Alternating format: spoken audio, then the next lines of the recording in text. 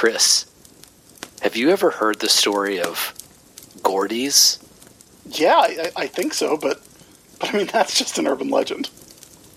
Oh, you laugh it off now, but I heard that 13 years ago, this very night, there was an award show that happened at this very camp.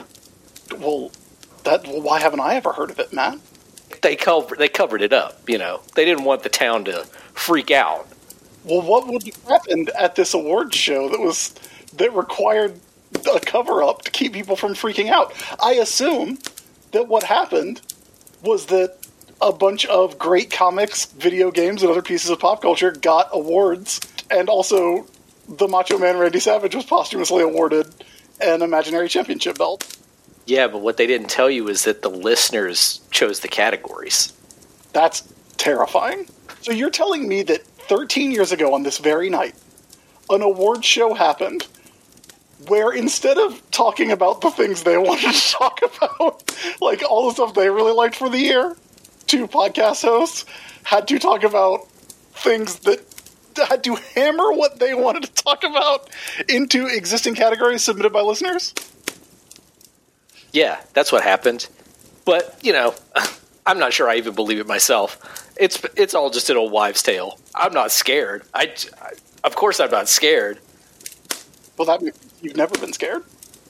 In fact, I think I'm going to go out in the woods and get laid. Oh, that's not usually the kind of thing we discuss on the show, but I'm happy for you. And I hope you have fun. Yeah, I'm sure I'll be fine. I mean, I don't want to be a third wheel, so I guess I'll just go down to the basement. I'll be right back. Okay, and I'm going to go to the woods. Yeah. More of a root cellar, I guess, than a basement.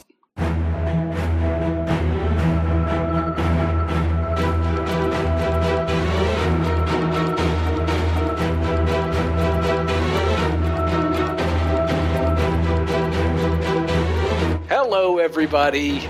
Oh, I thought you were going to scream. Well, it was implied. It was an implied scream.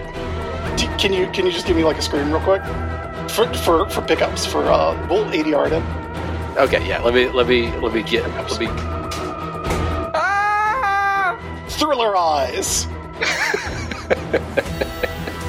Hello, everybody, and welcome to the 13th annual. Yes, that's right. The 13th annual Gordy Awards, Flash Gordon Memorial Awards. That's right, everybody. It is Gordies the 13th, the spookiest of all Gordies episodes. Matt, there's something. Can you maybe like turn down your gain? Turn down your input? Oh yeah. I'm getting some weird intermittent static. You hearing a weird sound? Yeah. I'm sure it's nothing. We are back in the Flash Gordon Memorial Auditorium, and Chris, nudge nudge, a murderer's row of special guests are here. That's right, Matt. The Treks must be empty, because all the stars are here tonight. That's right. Of course, Jason and Pamela Voorhees are here. Mother and son are getting their Death Time Achievement Awards. I'm glad you laughed at that. That was like a sub-Crypt Keeper joke, but I felt good about it. That's what I liked about it. Goku is here, obviously. That's right. Goku is here. Super Saiyan Goku is here. Super Saiyan 2 Goku is here. The entire roster Vegeta of Dragon Ball Z fighters. Yeah, which is 5 Gokus. So many Gokus. Half of that roster is Gokus. Super Baby 2 is here, which I'm glad about because I've been wanting to find this out. What's your deal, man? What's your whole deal? He's not answering. We'll catch up later. Of course, all of the fighters from Melty Blood are here. That's right. Including, this is a shoot. You want to shoot? This is a shoot. I found out that in some circles, Neko Arc is like the shark from IKEA, a trans icon. Oh, interesting. Yeah. Much like May from Guilty Gear. Yeah, but not really, because May really is a trans icon. True. Yes. In that she's canonically trans. Correct. Yes. Speaking of which, everyone from Guilty Gear is here, and they're all connected, like in that chart we saw in the game that explained everybody's connections. They each have their 4 names over their heads. Who else is in the audience, Chris? Well, be careful, Matt. There might be some trickery going on because the Joker's here. Oh, no. Yeah, and also the Joker 2019 is here. Is Joker from Persona here? Joker from Persona 5 is also here. And Joker from Mass Effect. Wow, so many Jokers. Yeah, and just, like, some funny people are around. So, a lot of Jokers. Now, okay. A lot of Jokers. Any tokers? I mean, it's legal here.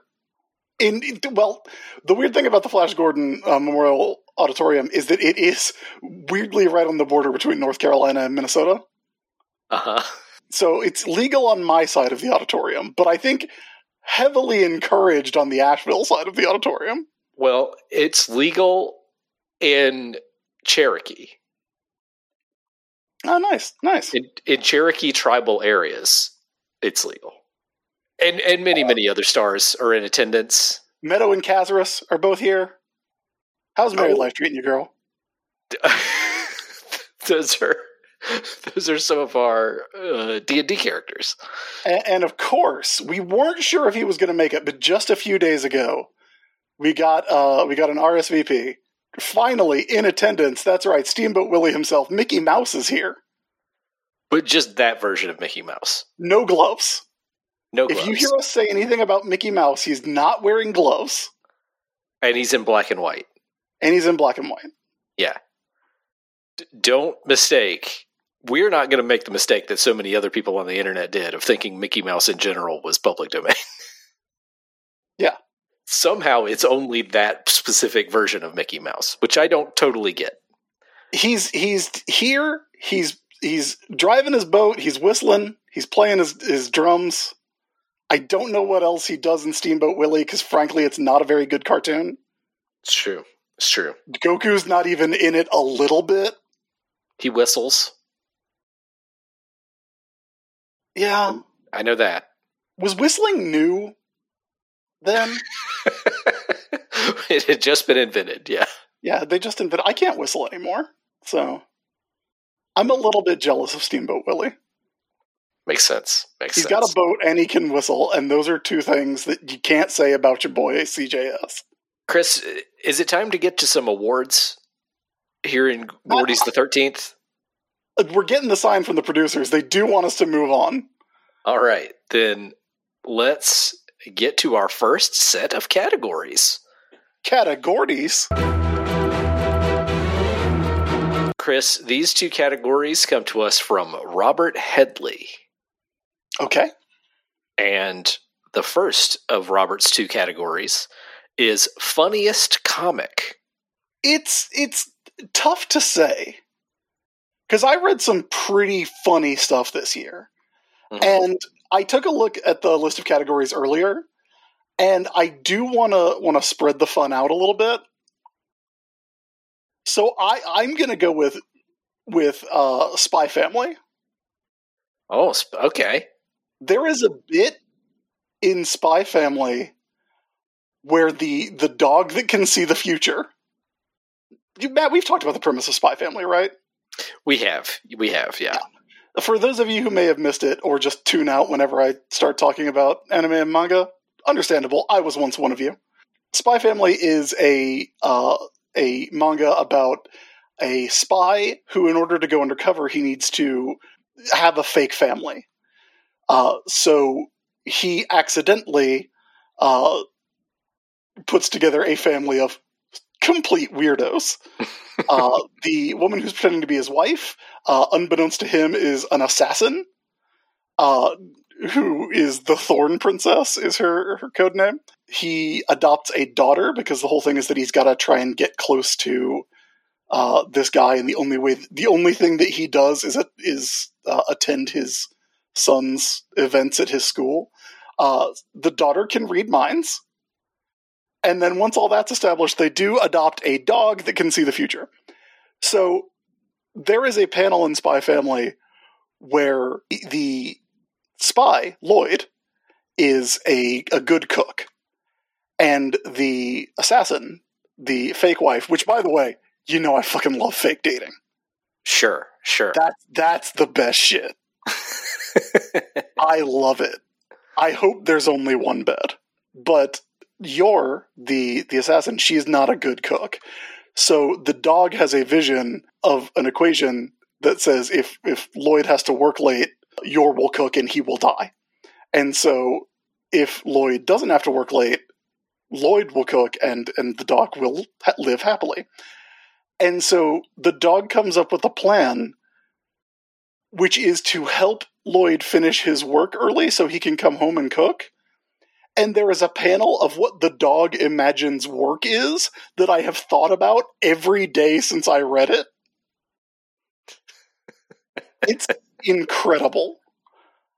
Spy Family, I probably got the most laughs out of me this year, although we will certainly be talking about some other very funny comics as we continue through the Gordies this year. So I know, Kyle, I know we put you in the aisle seat. Yeah, there's a reason for it.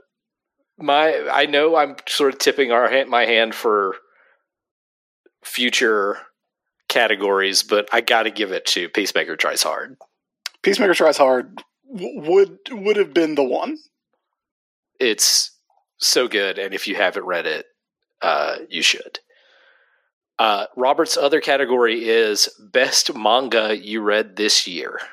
I have a maybe surprising answer for this one, Matt. Did you read any manga this year?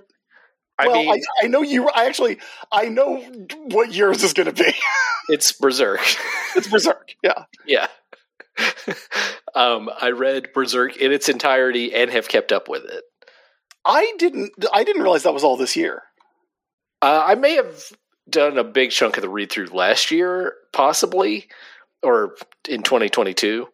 But I did continue reading it in 2023. That is undeniable.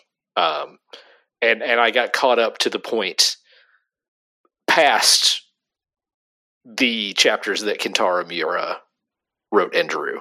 So Berserk is mine for sure. Yeah.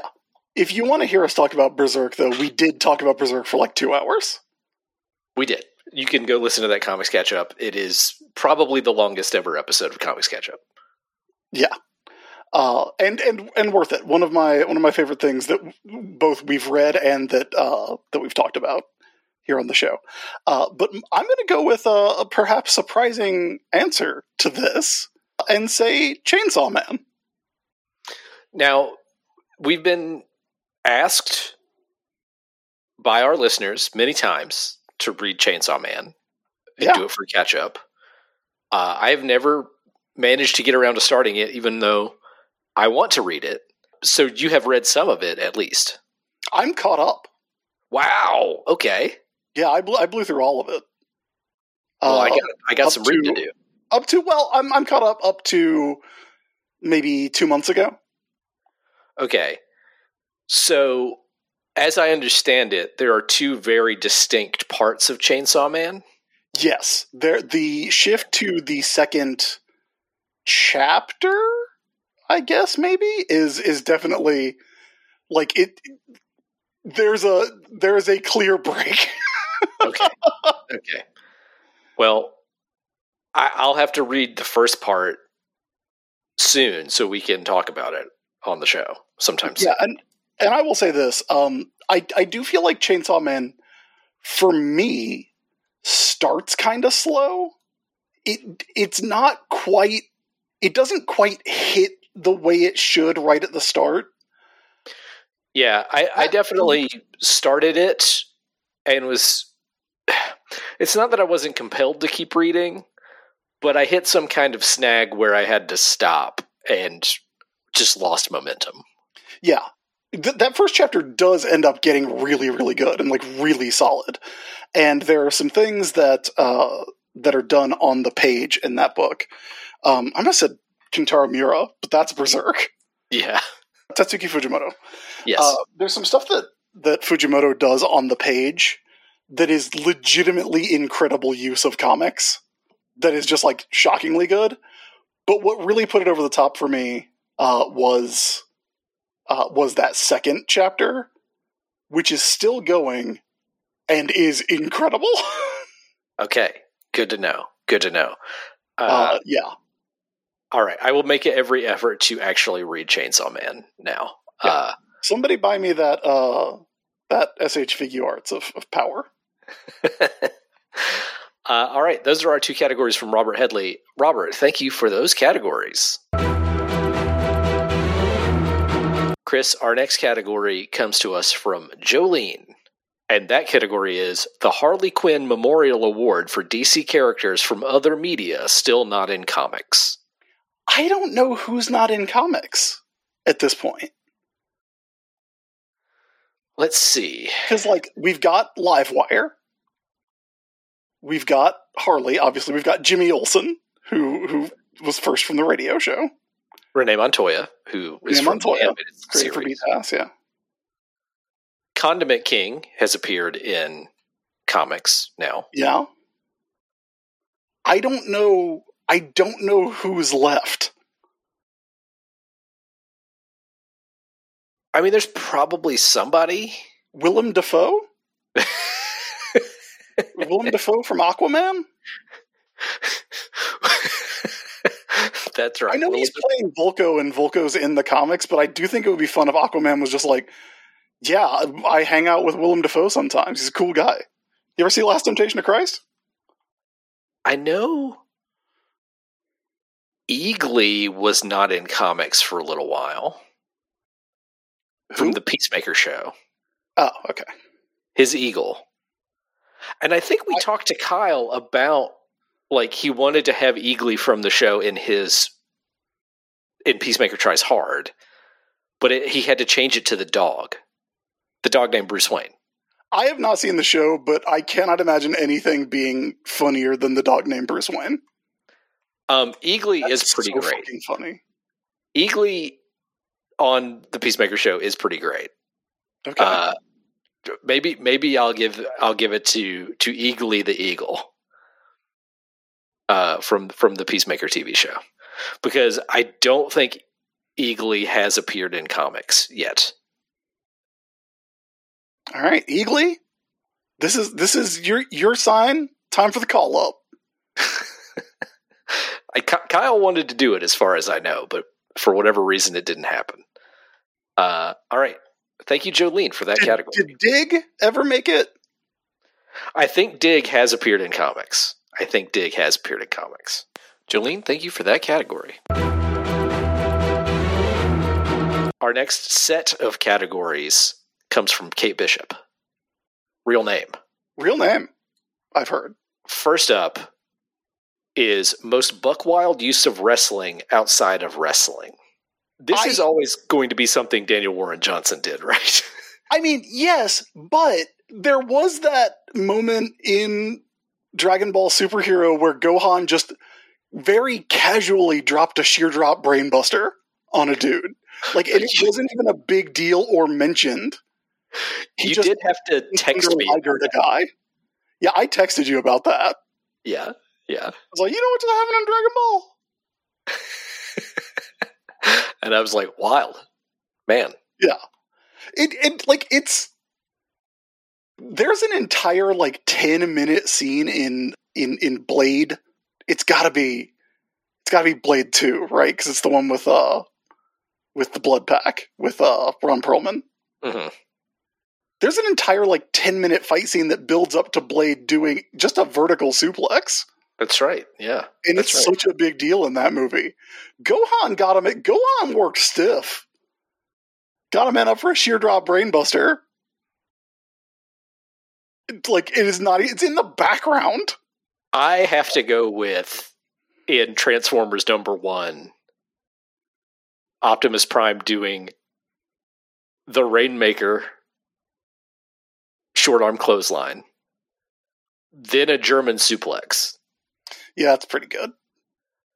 Then I think Jetfire does like a super kick on him. What's the funniest wrestling move a Transformer could do? Man. I mean, super kick is pretty funny. Super kick is pretty funny. I think it's the Kata Hajime. Taz Mission.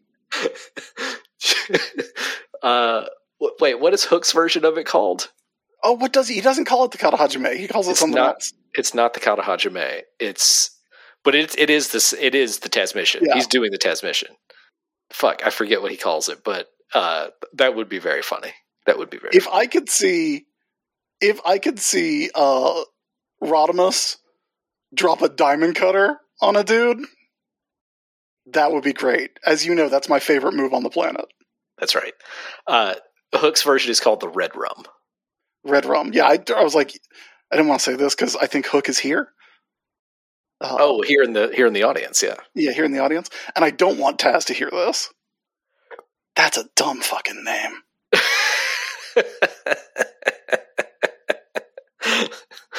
Hook's going to put up the hook signal if you do say too much more. I mean, look, it's fine. He's like 12 or whatever. Did you see when he had a hook signal that went up above Samoa Joe? Unbelievable. No, that sounds pretty good. It was on This Week's Dynamite. You got to go watch it. Oh, I had it on in the background while I was working. You got go watch that part where Hook comes out to confront Samoa Joe. Because Samoa Joe looks up and there's like a circle on the ceiling and it says Hook in it. That's great.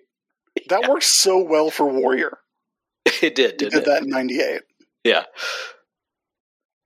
Kate's next category for us is Chris's Shirt Memorial Award for hypest moment that made you want to tear your shirt off. Buddy? Bud? My dude? Is this going to be another Dragon Ball moment? It almost. Because when Goku and Vegeta are facing down like all the Zamasus of different dimensions, yeah, and Goku says, "Do you have a plan?" and Vegeta says, "Yeah, go wild till you die." Like, that's pretty fucking good. When Goku fights Moro after Moro has absorbed the planet Earth, that's pretty good. But the only thing is, I'm not sure if it happened this year.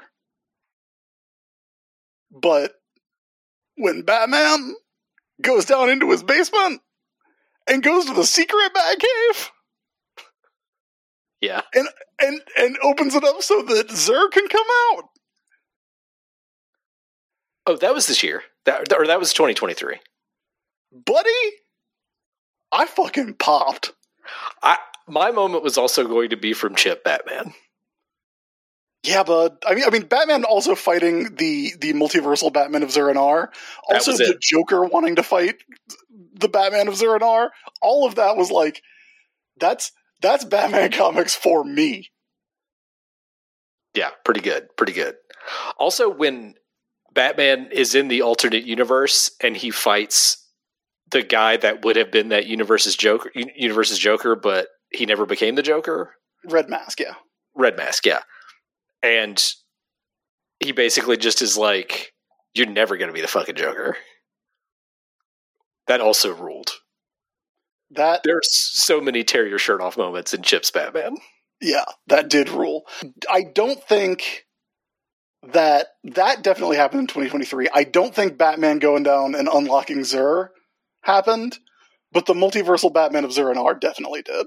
Yeah, Batman fighting all the multiversal Batmans of Zur-En-Arr in his mind. In his mind palace? Yes. Yeah, bud. How is Chip so fucking good? It's infuriating, actually.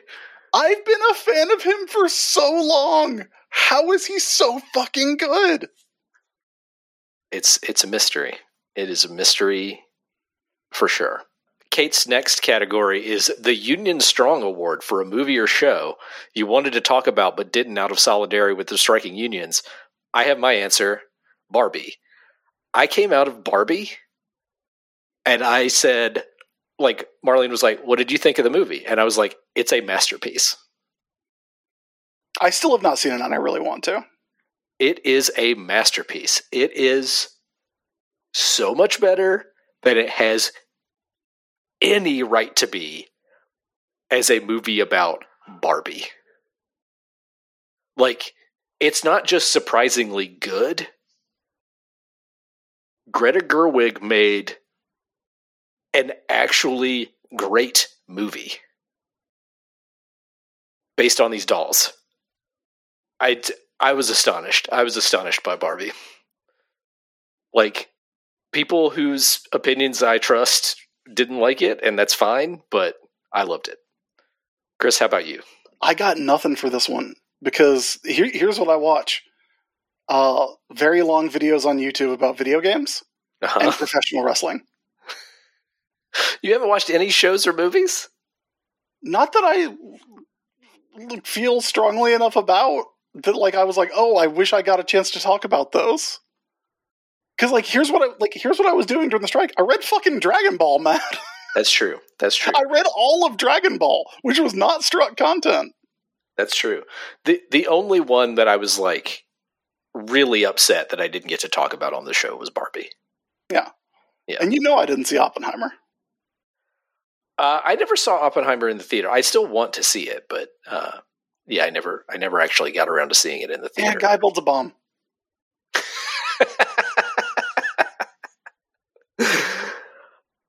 Kate's next not even in it a little bit. Yeah. Our next category from Kate Bishop is Game of the Year. This is an interesting one, because I have two picks that will be very obvious. My sort of traditional pick is Tears of the Kingdom. Yeah. Okay. The game that was my check for like 8 straight weeks. That's true. Yeah. That I did everything in, and that was more of Breath of the Wild, which was the best game of all time. My other answer is that, look, I haven't played Baldur's Gate 3, and I'm sure it's great. AC's played it and really liked it. I really liked Spider-Man 2. I really loved a lot of Spider-Man 2. We did a BOCO about it that you can go listen to, and undeniably enjoyed that game. You are fooling yourself. You are, in the words of Michael McDonald, what a fool believes is that this was not the year of Vampire Survivors. Now, that's the game I probably played the most consistently, played the most direct knockoffs of, because it has spawned a genre. It is like Vampire Survivors conquered the world this year. Even though it came out in 2022. I think the amount of extra content, the announcement of an animated series, which doesn't make any sense, but God bless them, the no-clip documentary, the sheer amount of the fact that there is now a Survivors-like genre that you can do so many different things with, that so many people have like jumped on and tweaked and done really cool things with. I actually like a lot of the Survivors-esque games that I have played. I said this, we were talking about Tim Rogers, as we often do. Speaking of YouTube videos about video games that are very long. Uh-huh. Vampire Survivors is Pac-Man 2. Yes. I think you have said this on the show before, and I could not agree more. It is Pac-Man. I don't remember if I said it on the show, but I definitely said it to you, and I will stand by it. Yeah. It is Spider-Man 2. There's not a Spider-Man 2-like coming out next month, you know? True. Vampire Survivors owned 2023. And it did come out on most consoles and things in 2023. Like, I know it came out this year. On Switch, yeah. So, that's a great pick. I'm going to say, Chris, your choices are unsurprising. I also loved Tears of the Kingdom. I thought Spider-Man 2 was great. But my choice is also unsurprising. It's Alan Wake 2. Sorry, I did actually have written down that Alan Wake was here, but I don't have any jokes for Alan Wake being here. He just wrote them. He wrote jokes for you, and they were bad.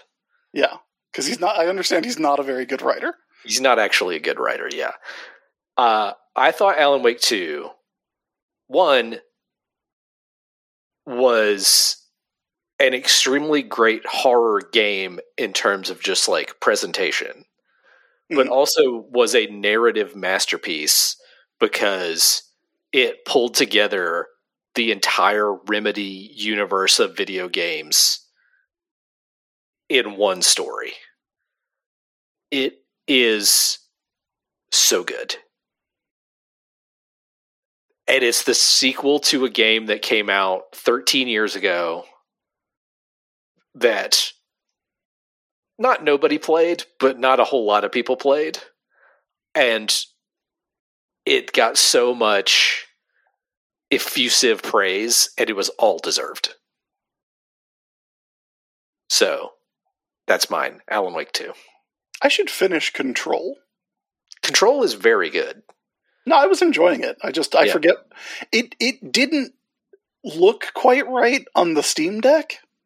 Like, even though it's Steam Deck verified, like it was like weirdly blurry.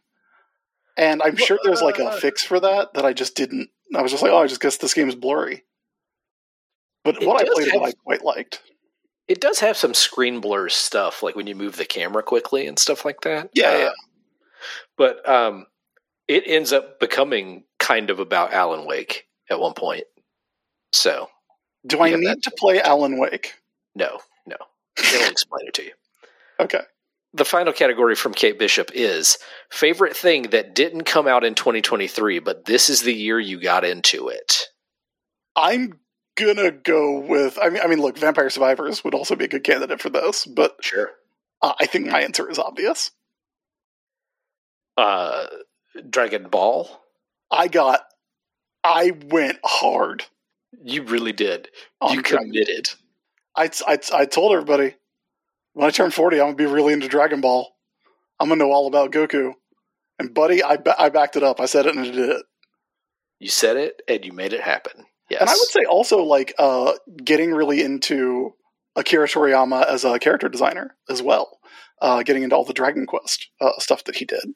And sort of reskinning my D&D game with that. He also designed all the characters in Chrono Trigger. Yes, and in at least one Breath of Fire. Akira Toriyama good. Akira Toriyama is very good at what he does, without a doubt. I think my answer for this one, or my winner for this one, is one that came in the very tail end of the year, and it was a video game that came out this year, but a whole Pandora's box of other stuff I can get into has opened from it, and that's Armored Core. Our mutual friend, Ben Gully, got me Armored Core 6, Fires of Rubicon, for Christmas. And so I started playing it, and now I'm so deep into the Armored Core stuff. Like, I know all the stats. I know what they mean. I know what, like, I could tell you what attitude stability is. I'm in it, dude. So that's my winner. Is it hard like the other FromSoft games, or is it fun like Metal Wolf Chaos XD? It's pretty hard. It's hard in a different way until the point of the game that I have now reached, where you fight a boss who is 100% a boss from Dark Souls 3. Like, it's such a Dark Souls-y boss fight that I have just reached. It even has 2 phases, like a Dark Souls boss fight. Matt, I'll be honest with you. I don't think I'm ever going to play a Dark Souls. You don't have to. Dark Souls is an acquired taste. Dog, right? You got to fight a dog? You do have to fight a dog that has a sword in its mouth, but it is a very good story. There's a good story, How good can it be if I have to fight that dog? The dog comes back at the end of the game. Okay. If you have the DLC. You see the dog again. Okay. All right. That's fucking sinister. Hey, shame about that dog. That's a protection racket, Matt. That's true. Look, Dark Souls 1, like, you have to be deep into FromSoft to want to go back and play Dark Souls 1, because it plays like a game from 13 years ago. Bloodborne is the one to play if you're going to play a game. All right, Kate Bishop, thank you for those categories. Our next set of categories, Chris, comes from Dan Black. And the first one is Cow Tools presents the Poop Butt Memorial Award for biggest every story ever disagreement. We had one recently. It was the ketchup. It was Ambush Bug. It was Ambush Bug, yeah. Yeah. Which I did not like. And that I had quite a bit of fun with. Yeah. Which is like the reverse of the well, no, I'd also advocated for Cow Tools.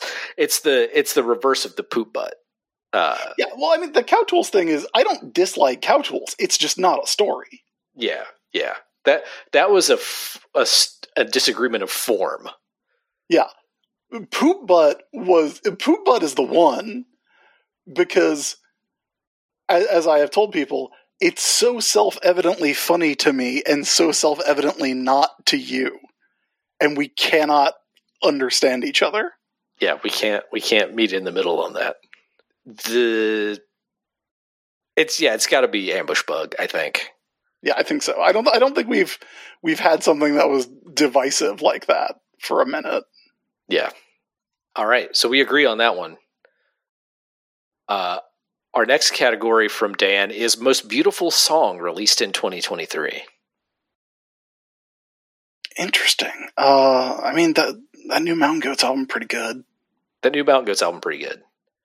I have a definitive answer for this, though. Oh, okay. It's the song Kill Bill by SZA. Okay. Which came out in January of 2023, so it's just barely fits. But that song is great. That whole album, her album SOS, is terrific. Yeah. But yeah, that one. Yeah. That's all right. I'll roll with that. Okay, cool. Final category from Dan Black is Raddest Weapon. Now this I feel like this was a trap for me. Because I looked at Raddest Weapon, I came up with my answer, and then spoiler warning, we have a category later that is best sword.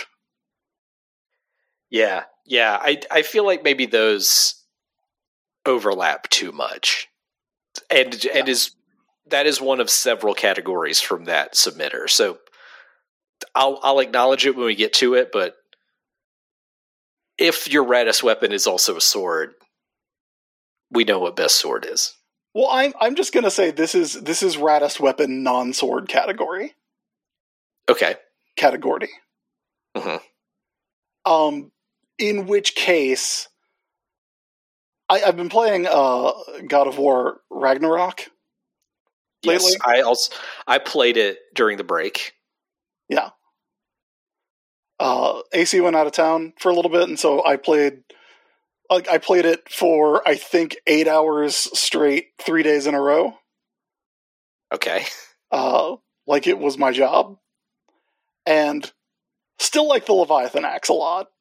Sure. Then I did get drunk on New Year's Eve and order a Leviathan axe for myself. Made of foam. So I think that's probably it for me, but I will say I also like I like that spear. The spear is great. The Draupnir spear. Yeah. I always thought Dropnir was a cool little piece of Norse mythology that doesn't get brought up a lot. The Dropnir, which is a ring Yes. that then becomes a spear. Yeah. Dropnir the 9-dropper, a ring that every 9 nights creates 9 rings. Correct. So when it becomes a spear, it infinitely recreates itself. Yeah. Brilliant. And I also thought it was cool that it's brought up in the game too that like if he is from Greece, then the weapon he would likely like that is the that's the weapon in Greece is a spear. So I thought that was cool that that was brought up. Yeah, I really enjoyed that.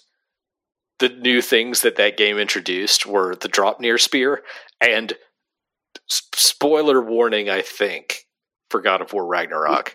I probably haven't gotten there, but I think I guessed what it was going to be. I don't know. If you've gotten the spear, you've seen this. Okay. It's the mask from the movie The Mask. The mask, okay. I remembered you bringing that up, and I do want to, like, when I finish God of War, we're probably going to have to do bonus content. Because I was watching it like, that's the mask from the movie The Mask.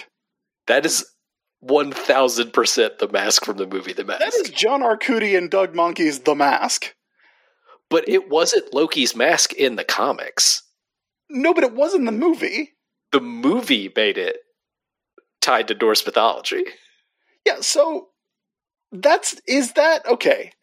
I was a Norse mythology kid. I've read a lot of comic books about Thor. I've read a lot of non-comics media about Thor. I don't remember Loki having a mask outside of the movie The Mask. He doesn't. Okay, so that's it's just the mask from the movie The Mask. If I'm John Arcudi and or Doug Monkey, I'm getting on the phone to Santa Monica Studios. Because I feel like that's somebody was like, yeah, what didn't Loki have a mask? I'll add one more weapon to the list non-sword category. When Batman rides that shark that is the Joker, and then he uses the shark repellent on it, both of those together, pretty good. Pretty good. Also, the winners emeritus of this category, of course, the shotgun from Doom and the Chrysaor from Symphony of the Night. Of course. Thank you for those categories, Dan. Our next category comes to us from Harry. And this category is the Jarnathan D&D Movie Award for the most unexpectedly fun character in media this year. It's not that he wasn't fun, but all I want to do is talk about how Piccolo has a cute phone case. Like, it's a struggle every time I'm not talking about Piccolo's phone case. That's fair. And how he gets them all from Gohan and Videl because they can't buy him food to thank him for picking up his granddaughter from school because he doesn't eat. And so he just has this collection of plushes and a little cute penguin phone case for his smartphone. Because Piccolo using a smartphone is itself hilarious. That is true. That is intrinsically funny. Yes, correct. That's great. I'm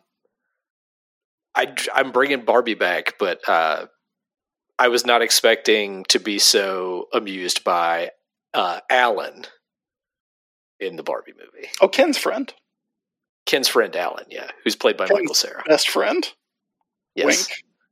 Who's just Alan. There are many Kens, but just Alan is just Alan. Yeah. Harry, thank you for that category. Here's a category from Adam. Most delicious snack of 2023. Now, does this have to be a new snack? I don't think so. It may be new to you. I think that would apply. Despite our plans, I did not consume Dollywood cinnamon bread in the year 2023. Oh, I did. I know you did. You don't have to rub it in. I'm sorry. It is good as hell. Yeah, I know, Matt. I know it's good as hell. Yeah. Unbelievable.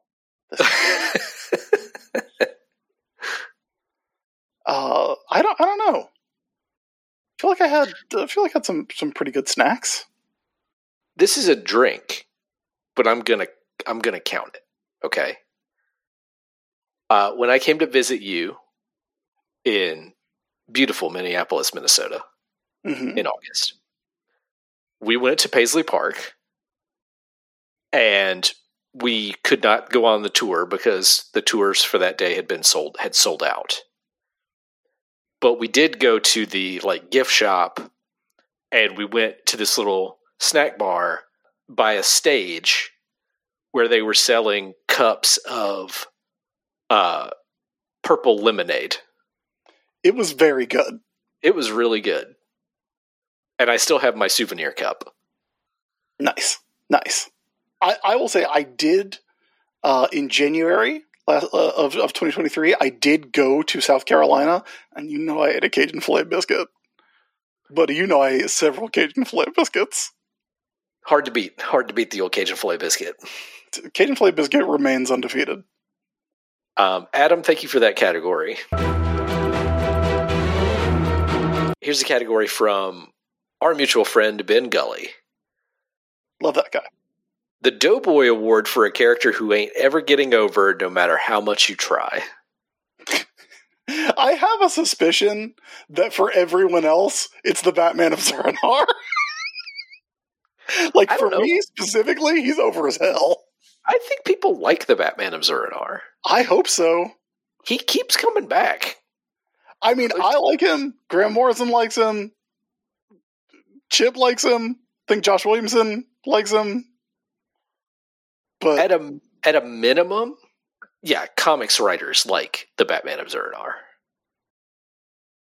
Because they keep bringing him back. And they did do an action figure. I think they might have done 2 action figures of him, so maybe not. Do you have a character for this? I'm trying to think of somebody that people tried to bring back this year. That comics tried to bring back this year. That it was just it's never happening. I do have another one, and it's not. It's not a character I dislike, but Rec Rap ain't getting over. Oh, I don't know. I think people like Rec Rap also. People like Rec Rap in the same people who like the Spider Buggy. If you get it, yeah, but most people are just going to be like, that thing's dumb. And they're going to miss that being dumb is kind of the point. That it's an intentional joke? Yeah. Yeah. I don't think anybody's out there being like, who's cool as hell? Is Rec Rap?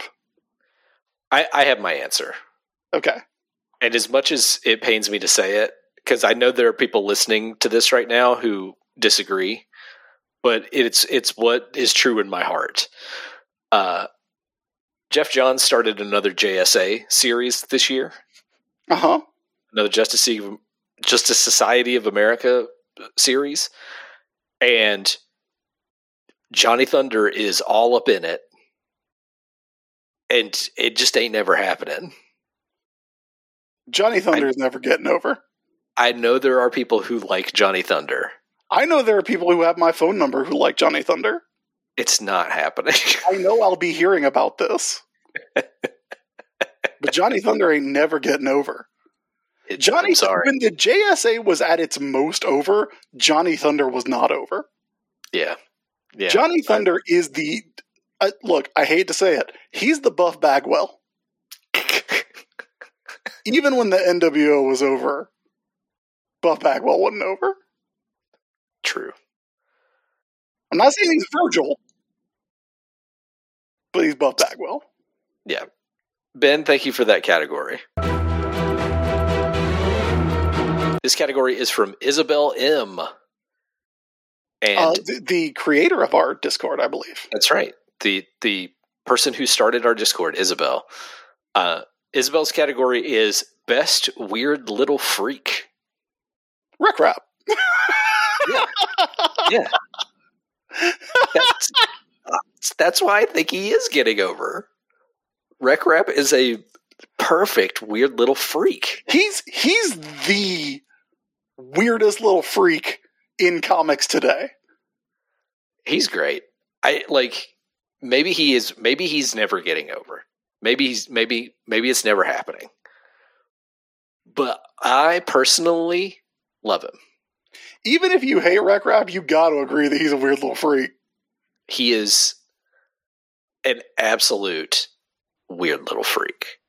While we're at it, though, a special secondary award to Beast Girl in the Unstoppable Doom Patrol series from this year,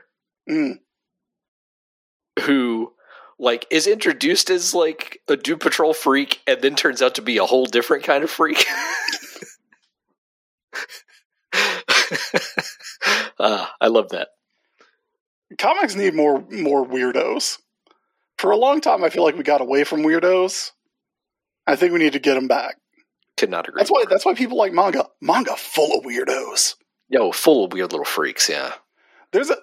I'll tell you who's not who's a good character, but not I don't like him like I like Rec Rap. Is that one little freak in Berserk? The guy who turns into that slug monster. Oh yeah. I don't like him. He's a freak. Berserk got freaks for days. Up and down. Freaks all over the place. They call that book Befreak. Befreak, says she. Thank you for that category, Isabel. All right, our next set of categories is from Boss Dog, Patrick O'Duffy. Love the Boss Dog. Now, the first category we've kind of already done, because it's the Christopher J. Sims Memorial Award for Moments So Raw it made you want to remove an item of clothing in a public place. We already did moment that most made you want to make you take your shirt off. So I kind of feel like that category we've already done. Yeah. But I wanted to mention it because Patrick's next category is the Matt D. Wilson Memorial Award for reference so blatant yet perfect, it made you lean over to your wife and whisper, Akira. I watched Robin's Reckoning yesterday. Uh-huh. The Emmy Award-winning episode of Batman the Animated Series, the two-parter about the guy who killed Robin's parents. The episode where Robin does an Akira slide. And I was watching it, and I looked up, and I made sure to watch it, and I was like, Akira. Batman does an Akira. He doesn't do that Akira reference, but in Mask of the Phantasm, he does an Akira reference. Young Bruce does the kicks the dude off the motorcycle. Yeah. On it and front kicks him, which is bad as hell. It's great. Yeah. I mean, every time I watch that, I'm like, Okay, can you recall a moment from 2023, Chris, where you did the Leonardo DiCaprio point? Because you got the reference. I'm trying to think, and all I can think about is stuff from Dragon Ball, which isn't really the same because I experienced it all this year. Yeah. Does Dragon Ball do a lot of references? Dragon Ball Super, I've talked about this before. It references past bits in Dragon Ball in a way that Dragon Ball and Dragon Ball Z kind of don't. And there's a bit where they're fighting Cell Max, who's a kaiju, and they're like, "Hey Piccolo, grow to giant size and fight him like you did that one time." Piccolo's like, "All right, I forgot I can do that shit." It's pretty funny. There must have been something in Across the Spider-Verse. Almost certainly. I know I did, in fact, lean over to my wife and go, "That's that guy." Yeah. That's from the video. What if that's what happened in the Whisper song? Hey, little mama, let me whisper in your ear. That's Akira. That's what happened in the video game. Oh, it's definitely something in Spider-Man 2, the video game. Oh, yeah. I just realized as you were saying that, yes, that's what it is. Which is also a moment that made me want to take my shirt off. Yeah. I mean, do you want to say? Or are we spoiling? I think spoilers for this particular thing are the moratorium can be lifted, but if you absolutely don't want to be spoiled about a line in the Spider-Man 2 post-credits sequence, then skip ahead a little bit. But boy, when Doc Ock says is going to be the final chapter. Yeah. Matt, that's the best one. That's the best one, and also a very funny one. Yes. So it's great in two different ways. Because he says it to Norman Osborn. Yeah, who's in a different story with that title. Exactly. Where he tries to get wizard powers. Which, if that's where Spider-Man 3 goes, fuck yes. I'm here for it. That's it. That's the award winner. That line from Spider-Man 2, the video game. Yes. For both awards. Special double award. Patrick's final category is the Jared Stevens Memorial Award for Best or Possibly Worst Dirtbag Hero in Comics. Probably Peacemaker. Yeah, probably Peacemaker, but I will say the Strange series, not the Doctor Strange series that followed, the Strange series with Clea, and actually in the Doctor Strange series that followed, the way that Jed MacKay drew such a clear line between Clea and Doctor Strange morally is so interesting. Where Clea's kind of like, I'll do whatever to get the job done. I don't give a fuck. Especially when she was trying to bring Steven back to life. Mm-hmm. Like, I don't know that she's full dirtbag, but she's like, she gets into the messier moral areas than Steven does. Yeah. I think Guts is a little bit of a dirtbag. Oh, yes. Like, he's kind of a tragic dirtbag, but he's a little bit of a dirtbag. He's definitely a tragic dirtbag. Yeah. Yeah. Boy, I've been reading Fist of the North Star again, because we've been talking about it lately. Mm-hmm. And I want to jump on. I don't know if dirtbag is the right word for Kenshiro. Oh. Scratch my answer of Clea. Okay. Best dirtbag hero of the year, hands down, Hallows' Eve. That's a good answer. That's a great answer. That series was so underrated. That series was a hoot. And so fun. Yeah. I love Hallows' Eve with her little Ben Cooper masks. Fantastic. Here's my question, Matt. Here's a question for you. Okay. If she takes Peter Parker's mask, Spider-Man's mask, like his costume mask, and puts it on, does she become Spider-Man, or does it have to be like a Halloween monster from her bag?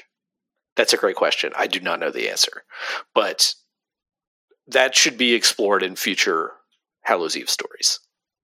Agreed. Hallows' Eve was a hoot. What are the requirements for a mask for her to wear? Because I do know this. In the promoted Hallows' Eve, The Big Night, the cover of that, there is both a... Oh, I guess that actually came out. But I haven't read it. I need to read it. There's a Thanos mask and a Spider-Man mask on the cover. That's wild. Because Thanos doesn't wear a mask, but I guess Dracula doesn't either.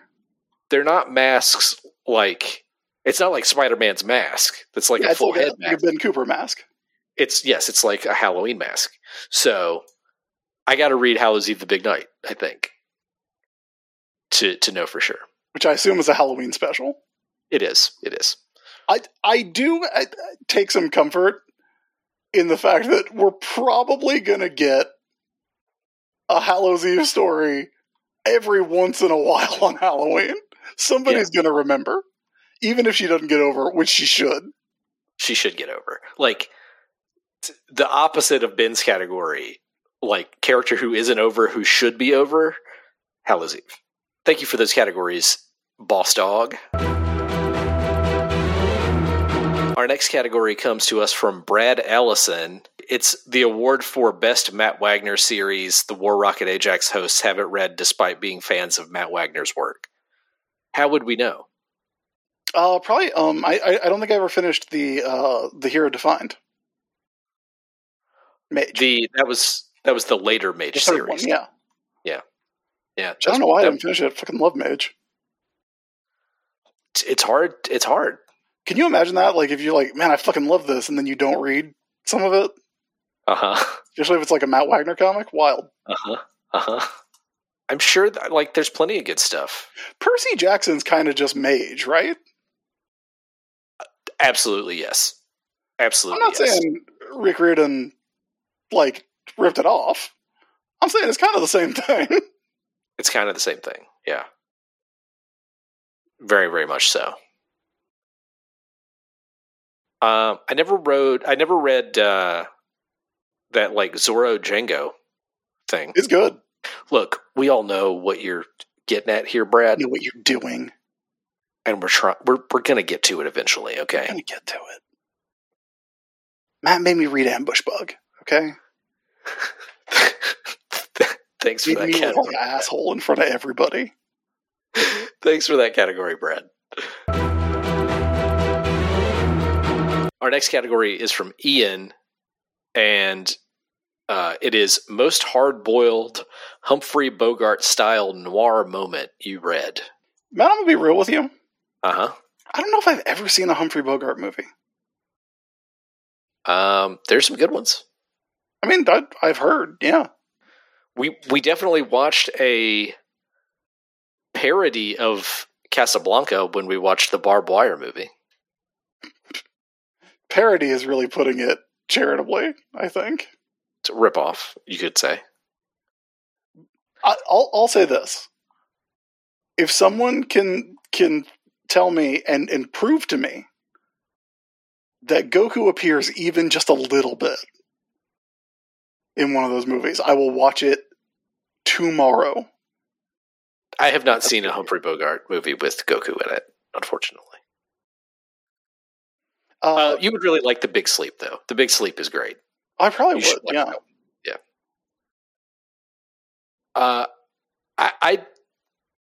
I didn't read a ton of, like, new noir comics this year. Or in 2023. They're called? Yeah, I guess that's true. But I did finally finish The Good Asian, which overall wins. Oh, that was a good book. I mean, it came out mostly in 2022, but I actually finished reading it in 2023, so I'm counting that. For best noir moment. Not quite the same thing, but very, like, in the vein of being hard-boiled. The book I've recommended, the Lies of Locke Lamora. Very, very fun in that regard, but it's a heist. Well, Ian, thank you for that category.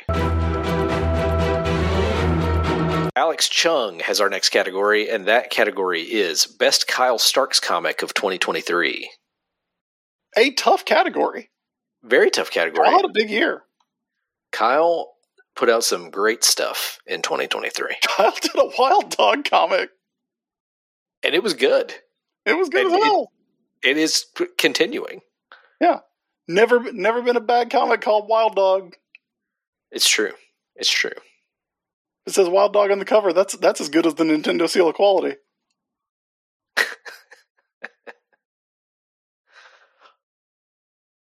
Oh, you know what? I'm going back to the noir category because I completely forgot until just now that 2023 is the year that Parasocial came out and I read it. And it's kind of horror, but it's also kind of noir. And it was great. The entirety of Parasocial. For the Kyle category, the Kyle Gordy. Kyle at a Gordy. It feels like it should work. Right? And yet. And yet it's just not happening. Kyle de Gordy is the best you're going to get. The Kyle de Gordy. Yeah. The Kyle de Gordy. I am going to go... I think maybe the best one was Fuck This Place / I Hate This Place. That was a really, really good book. Like, overall, just like really solid, really fun story, well told. But I don't, like, Peacemaker Tries Hard. Like, it was... I had so much joy reading that book every month. Like, a lot of times we read stuff to just to stay current or just to talk about on the show. But a lot of comics this year, I was like, hell yes, I get to read this. And that was one of them for me. Yeah, it was great. It's sound effects alone. I think it is the winner, but I do want to give a special shout out also to...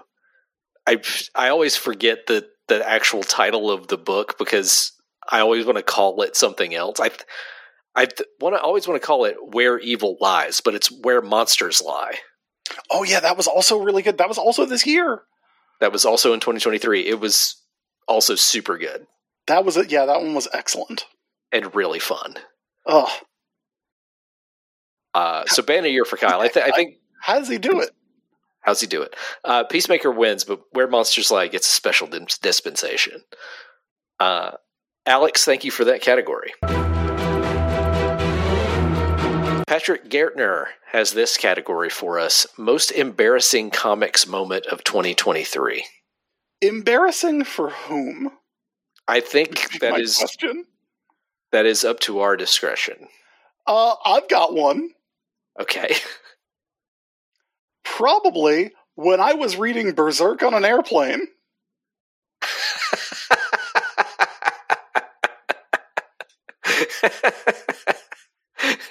During the eclipse? No. During the story with the fairies? Oh, right, yeah. Yeah, bud.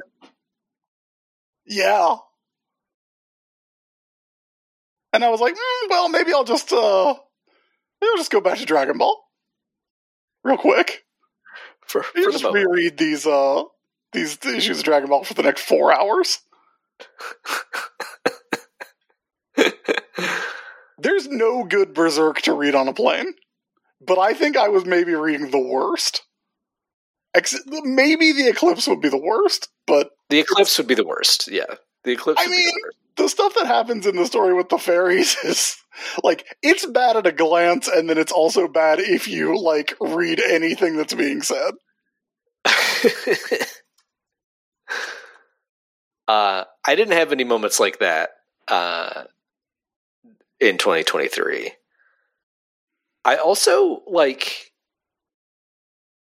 I don't think there were any, like, event comics that made me feel embarrassed like, say, Dark Crisis did. You know what I'm saying? Mm-hmm. Dark Crisis didn't make me feel embarrassed. It did make me feel tired. It was Beast Boy believing he was dead was exhausting. Beast Boy not having a brain where it's supposed to be.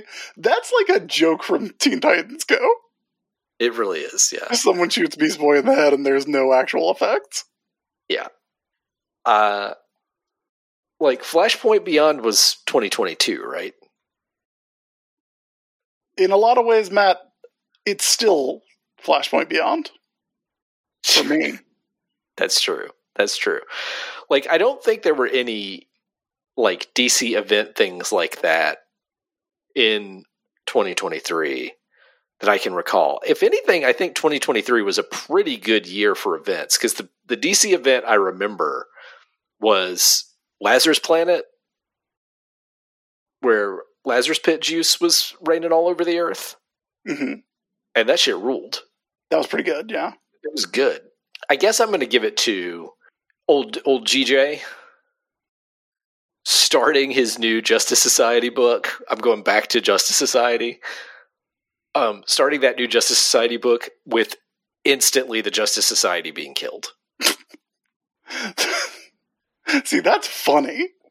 Maybe it was an intentional joke from GJ. But if anything, it was like not indicative of what that book was going to become, but after that it became fine. Like a fine book about the Huntress from the future coming back to the past to try to save the Justice Society. But did Dr. Manhattan show up in any books this year? That's a great question. I'm not sure. Here's the problem with this category is we did not read Danger Street. That's true. We avoided the Tom King. We took a look at that thing and we're like, no. There's only so many minutes we have to live on this earth. Yes, that's very true. I'm looking up at the DC database to see if there were any Dr. Manhattan appearances this year. When did the issue of Human Target where Guy Gardner got cucked and murdered come out? That was definitely 2022. Yeah. Dr. Manhattan's last canon DC Comics appearance is Doomsday Clock number 12, according to the DC database. That's weird. You'd think after all the trouble they went through that he'd just be popping up all the time. That's not a wish for that to happen. Yes. Okay. I think we gave reasonable answers to reasonable winners for that category. Patrick, thank you for that category. Economy class. So right up next to somebody. I honestly don't know what I was thinking. Chris, our next category comes from Chris Kaiser. The Kais. And this is two categories. The first one is the H Bomber Guide Derogatory Award for the worst ripoff or rehashed concept of 2023. So, do you want to talk about Justice Society a little more? I actually think the Justice Society series, what I read of it, was not that bad after opening with the Justice Society dying, which just felt like a joke. Okay. Like, it felt like Jeff parodying himself. But it did have Johnny Thunder in it. I don't know that it rises to the level of worst ripoff, though. Or when rehash. did Black Adam come out? Black Adam the movie? Yeah. I know we watched it this year. 2022 is when the movie came out. I'm quite certain. Because that was rough going. That was a very bad movie, yeah. That was bad enough that it could maybe change the hierarchy of Gordies. I mean, it's got to be The Flash, right? Even though neither of us have seen that movie. Oh, yeah. Sorry, I completely forgot about... We got yelled at for spoiling that. Who? By who? Like, that's not a spoiler. That's a warning, bud. Who yelled at us? Somebody was mad at us about talking about the ghoulish nature of the climax of The Flash. Well, I presumably the climax. I don't know. It is near the end of the movie, I think. Yeah. I'm sorry if that was a spoiler for you. But you should not see that movie. Yeah. Yeah. I have not seen it, but I know more than enough about it. I still can't believe that came out and I had to give you $50. So it goes. That's so upsetting. the like return of Michael Keaton in that movie, which to my knowledge amounts to nothing, and then the rehashes of all the other characters who appear later on, like it's got to be the film The Flash. I don't like the Michael Keaton Batman movies all that much. Yeah. Like, I'm on record as being an 89 and Batman Returns hater. But, like, if you told me there was going to be a movie where, like, a bunch of multiversal Batmen showed up, I would probably be pretty stoked about that. Like, that's right up my alley. Yeah. And yet. Oh, correction to something I said earlier. Apparently Dr. Manhattan has appeared in Flashpoint Beyond, and I just forgot. Yeah, that sounds right. Yeah. The next category from Chris is H-Bomber Guy Complimentary Award for the best revisited or revamped concept in 2023. Folks, I have said it before, and I will say it to you again. You've heard me and Matt read that first arc of Dragon Ball and have some significant difficulties with it. And I will say, Dragon Ball Z, what we call Dragon Ball Z in America, like that stretch of the manga, it's all right. It's got its highs and lows, I think. It gets like really repetitive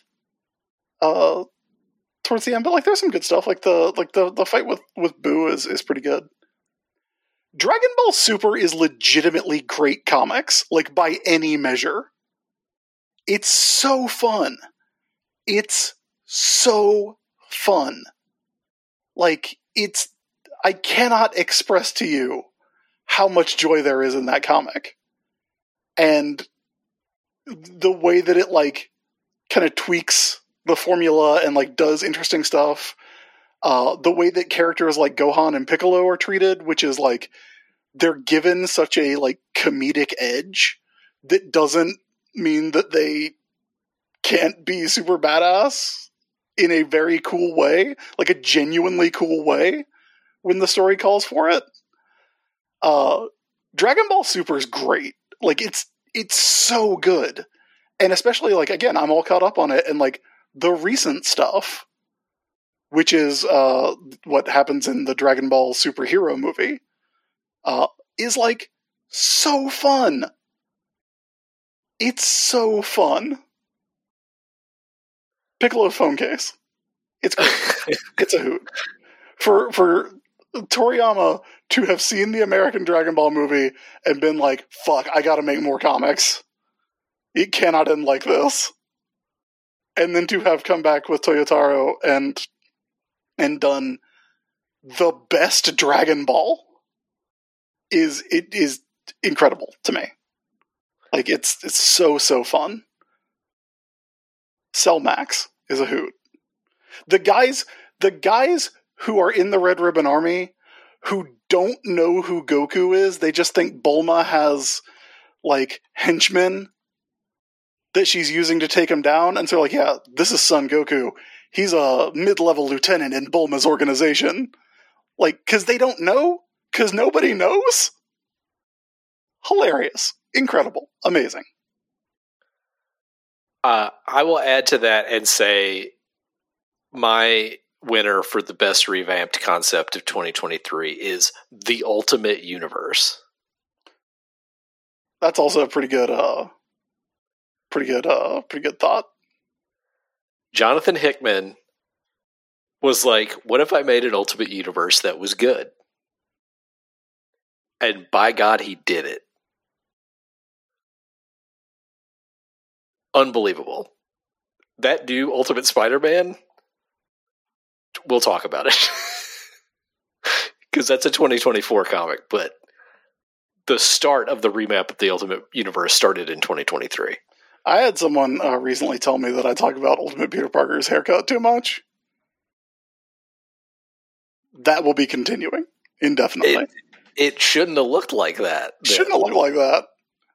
That wasn't a cool haircut then. if you didn't want us to talk about it, it shouldn't have looked like that. It wasn't cool then. And Uncle Ben's ponytail was also not cool. Chris, thank you for those categories. That's my name. Our next two categories come from William Schmidt. The first is the Texter's Choice Award. Let's keep it going. It's got to be Amazing Spider-Man, right? You're talking about like what got the most texters texts about this year? Yeah. I mean, the honest answer to what got the most texts between me and Matt is All Elite Wrestling Dynamite. I mean, that's true, yes. Because I watch it on Thursdays while I work, and whenever someone says something funny or does something concerning, I text Matt. Yeah, because Chris knows I watched it live the night before, most likely. Yeah. So when I text Matt, no context, the phrase, bang bang scissor gang, he knows what I'm talking about. Yes, I don't always get to watch Dynamite live, but mostly I watch it live on Wednesday night. That's true. It's probably is All Elite Wrestling Dynamite, but I think for comics that got the most Texter's choices this year, it's got to be Amazing Spider-Man. Either Amazing Spider-Man or Batman. Yeah, one or the other. The both really, really solid runs that you and I are enjoying quite a bit. Yeah, I mean, our wheelhouses as well. But two runs we are enjoying greatly right now. William's second category, I think we know Chris's winner in this category. Favorite comics catch-up or other older title read in 2023? Berserk. Oh, I thought you were going to say Dragon Ball. Oh, well, we did Berserk for catch-up. We did do Berserk for catch-up. Which I did like better than Dragon Ball and Dragon Ball Z, but not better than Dragon Ball Super. Okay, fair. I thought we had some really enjoyable catch-ups in 2023. But the one that stuck with me the most is Defenders Beyond.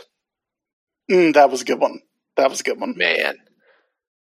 When Galactus' hot mom Taya is basically like, you can keep rebooting us, but it's gonna suck. It's one of my favorite moments in comics. That was a tear your shirt off comics moment. Yeah, Galactus' hot mom Taya is the sensational character find of the 6th universe. Yeah. She's so good. She's so good. All right, William, thank you for those categories. Our next category is from Kevin J. Maroney, which is best comic you were too busy to keep up with because you were reading bad comics. I think we did a pretty good job this year of reading comics we mostly liked. Yeah, we did not read a lot of bad comics in 2023.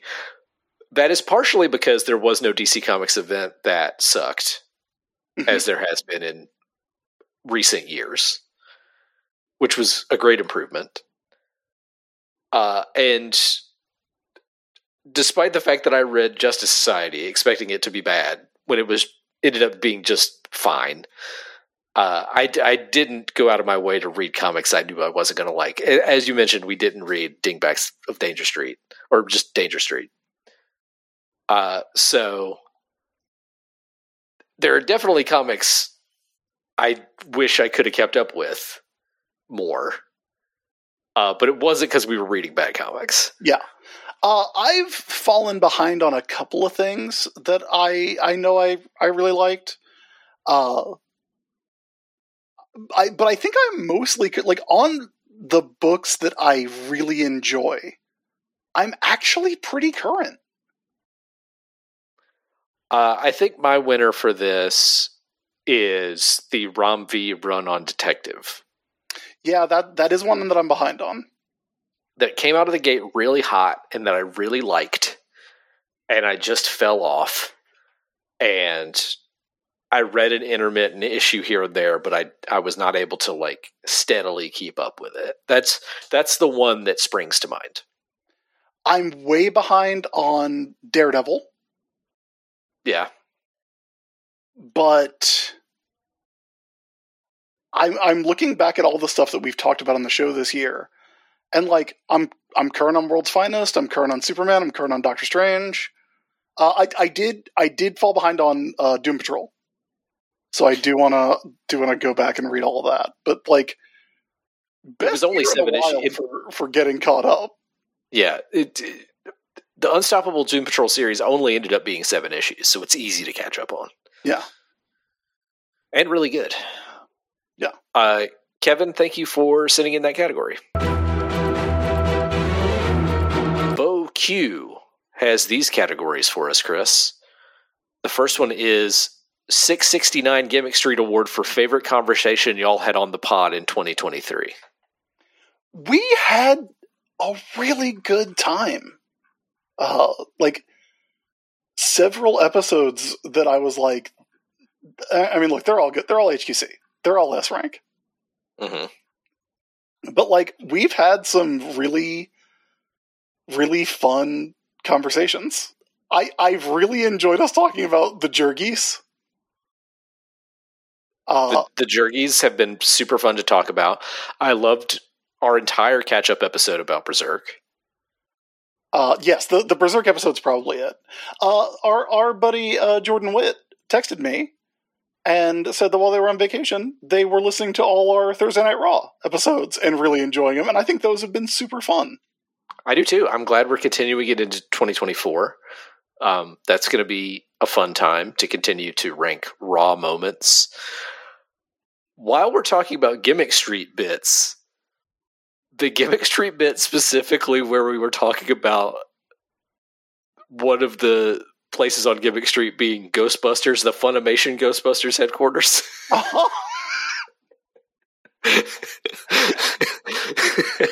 All our conversations about Dan Aykroyd getting a blowjob from a ghost, all great, have been very fun for me. Yeah, all good. Matt, you are a fun person to talk to.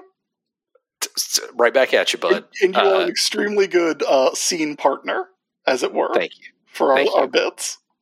I would say the same for you. It's always fun to talk to you on the show. As we've said many times, it's easy during the day, like leading up to recording an episode, to be like, oh, I got to record an episode. But then once you're doing it, it's a blast every time. Always super fun. The next category from Bo Q is the Commitment to the Bit Memorial Award for Best Bit Left on the Cutting Room Floor. Now, Chris, you don't know what gets cut out of the show. I don't. So you cannot answer this. I'm going to have to go back and look at some of our BOCO to say what it was. Oh, I know what it was. It was late in the year. It was when we recorded our bonus content about the movie Blue Streak and that one line from the movie Blue Streak that you will remember forever. Did I tell you what Lucas told me? Lucas Brown, our buddy, Lucas Brown, the editorial deacon of Apocrypals, and a lovely, lovely human being. One of my faves. When I said I'm a federale, he had the thought, is Chris talking about Blue Streak? Nah, nobody else remembers that line.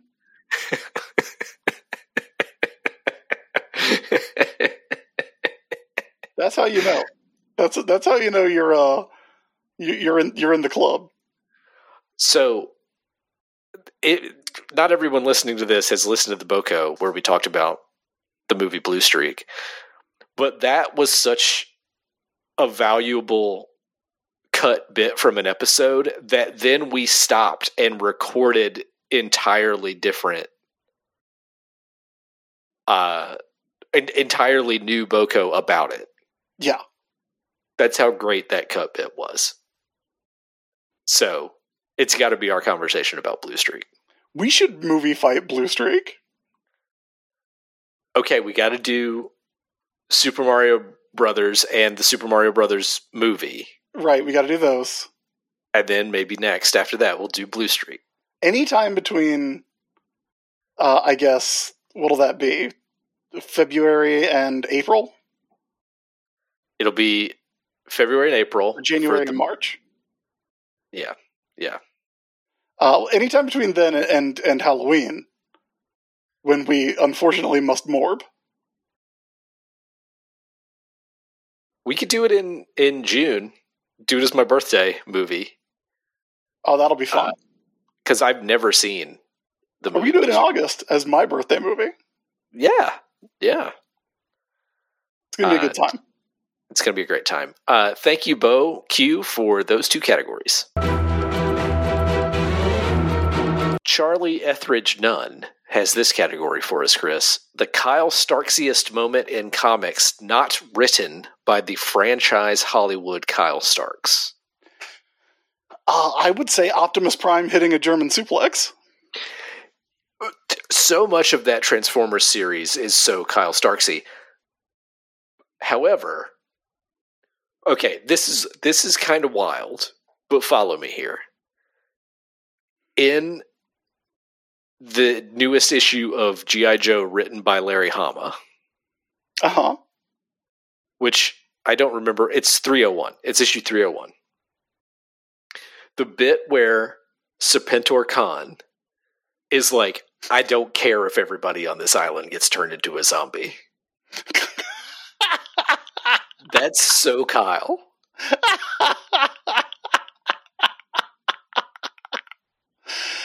God. Larry's so good. There's also that moment in Ultimate Invasion #1, which is the book that's building into the new Ultimate Universe, where there's just like a close-up on Reed Richards, and he's looking at the Maker, and he's just like, I hate this fucking guy.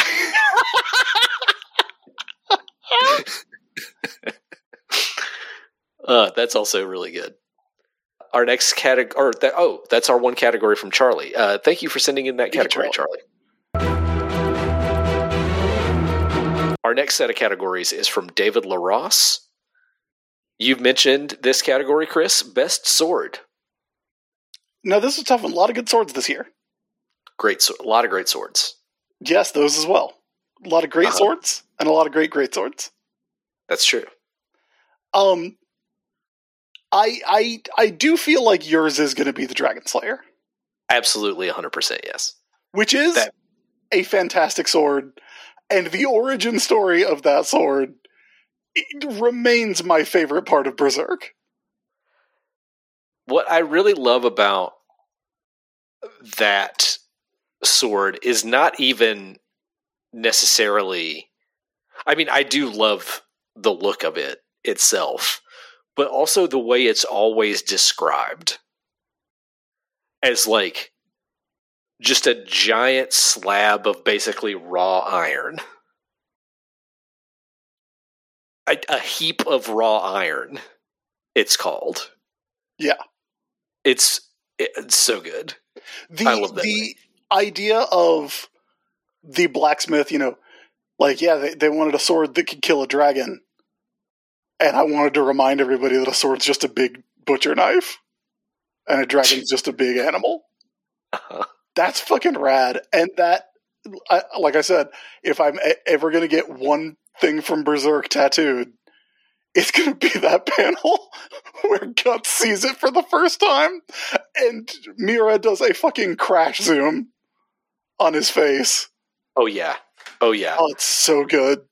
Also, the explanation for how Guts can use that sword being that when he was a child, he used an adult-sized sword that was too big for him. Mm-hmm. Incredible. Yes. It's a good sword. Yeah. However, it is not my pick for best sword. Let's hear it. It's the Master Sword, buddy. It's literally the best sword. I mean, it's good. The way it gets restored in Tears of the Kingdom is brilliant. You ever just have a really bad day, and then you go and pull your magic sword out of your girlfriend's head after she turns herself into a dragon? Uh-huh. It's so relatable, and that's why video games can teach us things. It's true. It's true. Yeah, no, the Master Sword that comes out of Dragon Zelda's head is dope. It's true. I love the Breath of the Wild Tears of the Kingdom Master Sword lore.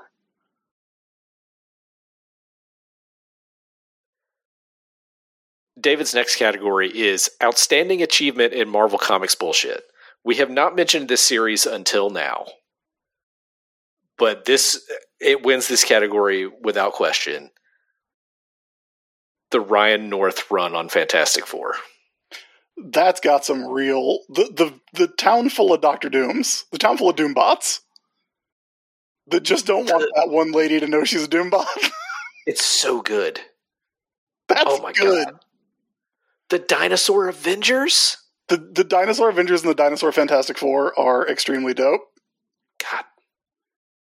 That book is so good. So full of brilliant ideas. Yes.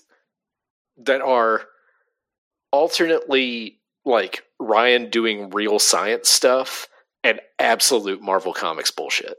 The very premise of that book being that in order to save them, the Fantastic Four had to remove their children and a building full of people from the timeline, like from time for a year, is such a good sci-fi premise.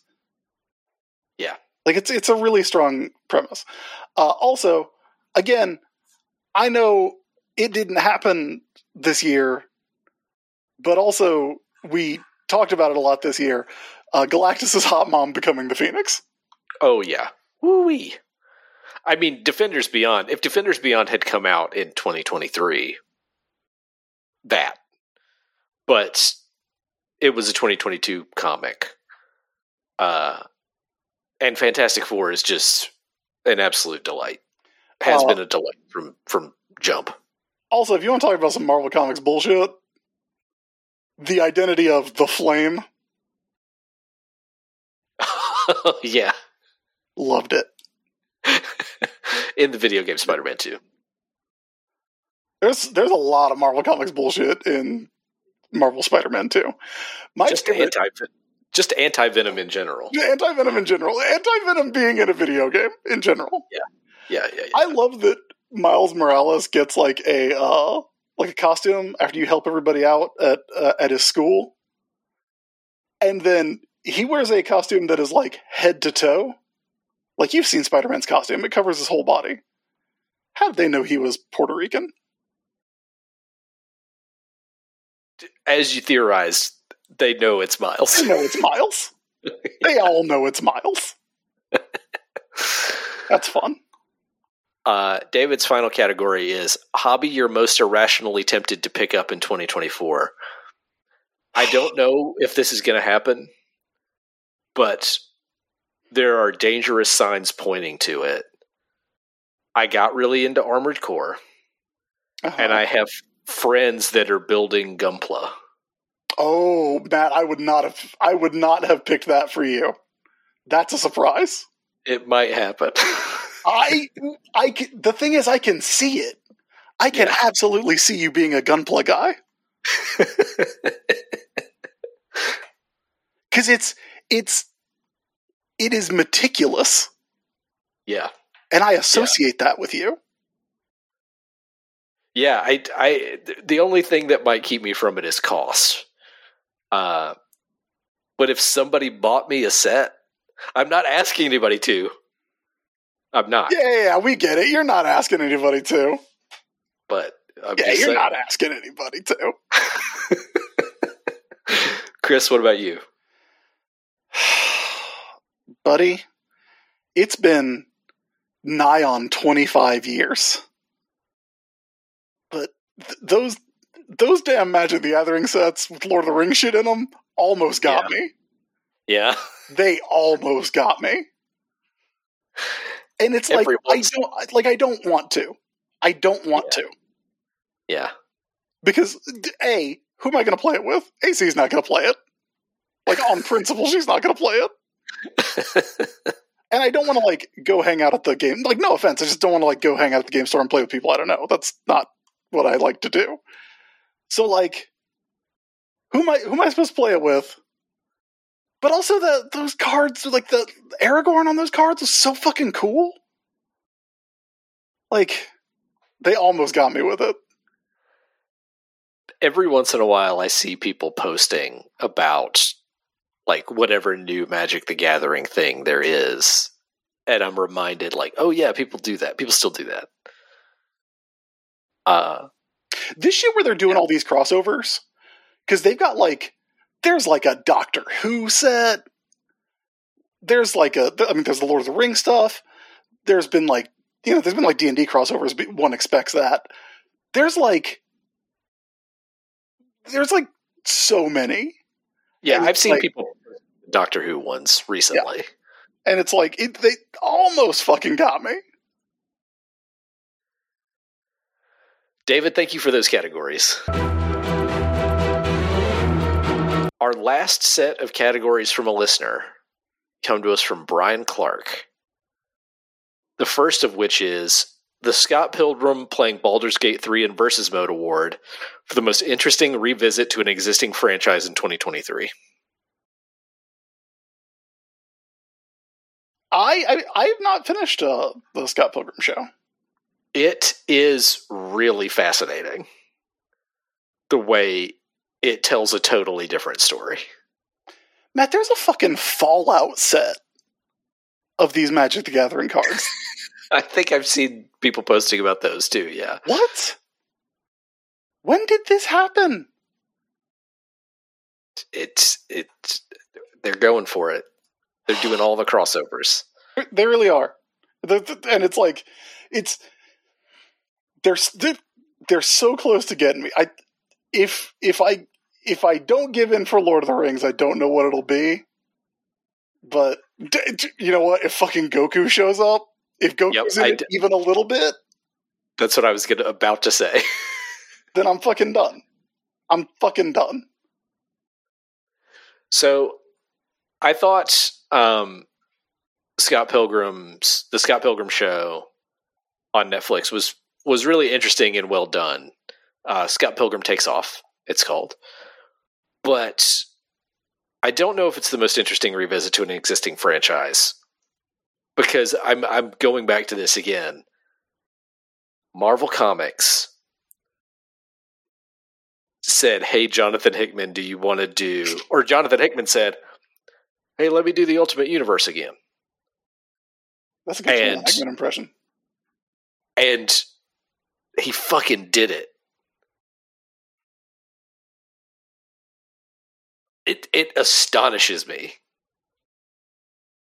how compelling the new Ultimate stuff is. After being so burned out on the Ultimate Universe in general. That's got to be it for me. I'm just going to say Dragon Ball Super again. I'm sorry. We have our hobby horses. High school age Goten and Trunks are very fun.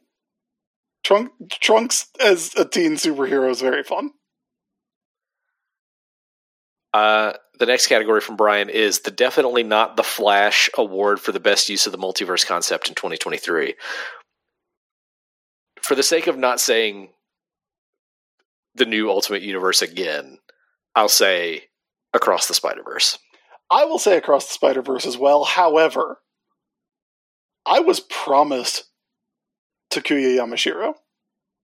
I was promised Toei Spider-Man. And he did not show up in that movie. That's true. I was promised. Maybe we'll get the oral history of what happened I mean, maybe he'll be in the second part. But, like, there's a part where, like, multiple people that I know independently were like, all right, this is where he shows up, and then he didn't. Yeah. Like, specific scenes, and we all picked the same one. Yeah, I mean, there was a clear place. There was a clear place for Leopardon to show up. And we didn't get it. Like, either there was some kind of legal snag that got hit that they had to take him out, or he got cut out for some other reason, and I need to know. Here's the thing. I don't think there are legal issues anymore, because they did an action figure. Yeah. There's a Toei Spider-Man action figure. And like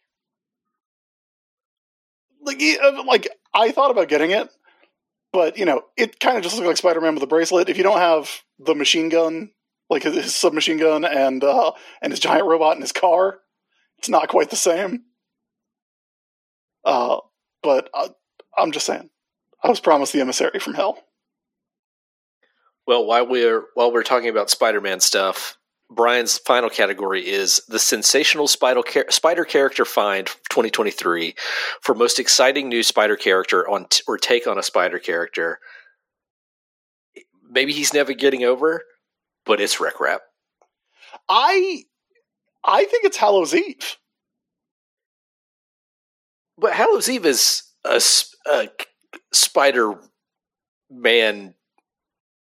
universe character, but she's not a spider character. Well, she does first show up in the pages of Dark Web. Right, but I'm saying she's not like a spider person. So you think that it has to be a spider-themed person? I feel like that's what the category is, but look, if you want to give it to Hallows Eve, I want to give it to let's give it to Hallows Eve. Okay. I'm going to give it to Rec Rap, who I don't care if he's never getting over. I love him. I'm glad you do, man. I do. And those are all our listener-submitted categories, which means, Chris, it's time for the award we give every year. The War Rocket Ajax Intercontinental title. The coveted War Rocket Ajax Intercontinental Championship. That's right. Now, at this point, most prestigious award in comics. As a reminder, Chris. Yes. Last year, we gave the Intercontinental Championship to Daniel Warren Johnson. But we also gave the Flash Gordon Memorial Gordy in the bank briefcase to Zeb Wells. Yes. Just wanted to point that out. And I will say, I don't think Zeb Wells successfully cashed it in. Yeah. Nothing against Zeb Wells. I think, look, you're listening to two dudes who like Rec Rap. We like that dude throwing on Spider-Man a lot. I could talk to you for hours about Norman Osborn getting stabbed with a spear full of sins. And Mary Jane Watson getting a jackpot bracelet. Mary Jane Watson getting a little slot machine bracelet to use the slot machine runes. That's good. That's excellent stuff. But I don't think Daniel Warren Johnson, never caught him slipping. That's true. And his ability to tell stories that go back and forth between, oh my god, Optimus Prime is doing a German suplex, to, like, really affecting, like, interpersonal drama expressed through violence is, I think, was on display in the past year. At Agreed. An incredible level. So I think he successfully defended that championship. I think there was no beating Chip this year.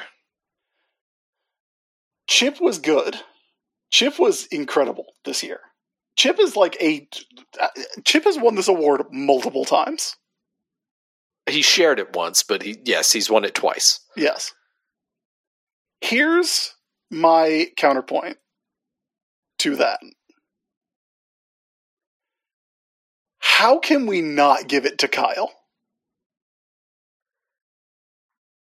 Who has also won before. Kyle is also a previous winner. He won at the 69,420th annual Gordy Awards back in 2017. It's fun to have fun, folks. It's very fun to have fun. We're silly. We have fun. We're having a good time. I don't know if anybody had a more solid year with the volume that Kyle did.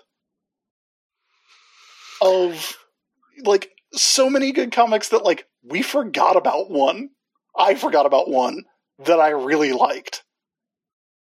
I guess the thing is, for me, did any book get us more hype than Chip's Batman? No, because Batman got his fucking hand chopped off, and then met Dark Knight Returns Batman. Yeah. But, on the other hand, did I love any single element introduced in comics this year as much as I love Bruce Wayne the dog? Bruce Wayne the dog is unbelievably good. Because remember, 2 years ago, the winner of this award was Jed MacKay, who shared it with all dogs. That's true. It's tough. I don't know. Like, I don't know. Is Chip's Batman is the book that I look forward to reading the most. That's 100% true. And a book that is, like, so specifically good in the way that I like. That obviously, obviously it's going to be my favorite thing on the stands. But Kyle Starks, in addition to nearly ruining this show, banger after banger after banger. It's true. I think you've made the case. Kyle is the winner of the Intercontinental Championship for 2023. His second reign as Intercontinental Champion. Now, here's my question. Do we award Chip the Money in the Bank briefcase? Or, the Gordy in the Bank briefcase? I think we have to, yeah. I think we have to. Here's the thing. Chip Zdarsky, this is going to sound wild, but it's 100% true and accurate. Chip Zdarsky is the John Cena of War Rocket Ajax. Fucking big match Chip. If Chip wins, we riot. No, it's like anytime he wants the shot, it's his. Right, yeah. He could come in at any moment and say, I want that title. And could potentially take it. And would be in contention. Certainly. Yeah. Well, that will wrap up Gordies the 13th. Wow, and we made it through with very few casualties. Yeah, it's actually pretty surprising that the sun's coming up, and you know what? I have been a little stressed out, Chris. So why don't I just go out on the lake on this canoe? Are you gonna try and get late again? No, that didn't work out. Like you're gonna edit it out, but like I had to wait here for like a really long time. I know. I went into the woods and I was looking for, my girlfriend. She just was not there. I don't know what happened to her. But now that this is all over, I can just push this canoe out onto Krystal Lake here. And with a K. Yeah. With a K. TM. And it's Krystal with a K, Lake with a C. It's actually Krystal Loch. As everybody knows, the 60 block of Gimmick Street, where the Flash Gordon Memorial Auditorium and summer camp is in the in Little Glasgow. Yeah. So I'm just going to push this canoe out onto the lake, and I'm just going to relax, look up at the sunrise, and not have a care in the world. And I think it's going to go great. So here I go. I'm pushing the boat out. I'm getting in the canoe. You want to do some Foley work? Look at that. I can hear the birds chirping. Cheep, cheep, cheep, cheep. What? Jason comes out of the water. We'll be back next time. We'll kick the show off for realsies. Next time, everybody. For the late Matt Wilson, I've been Chris Sims. We love you. Yeah! It's for every one of us. Stand for every one of us. It's for everybody, and everybody, everyone, every time, everybody, Flash. We are everything to Flash.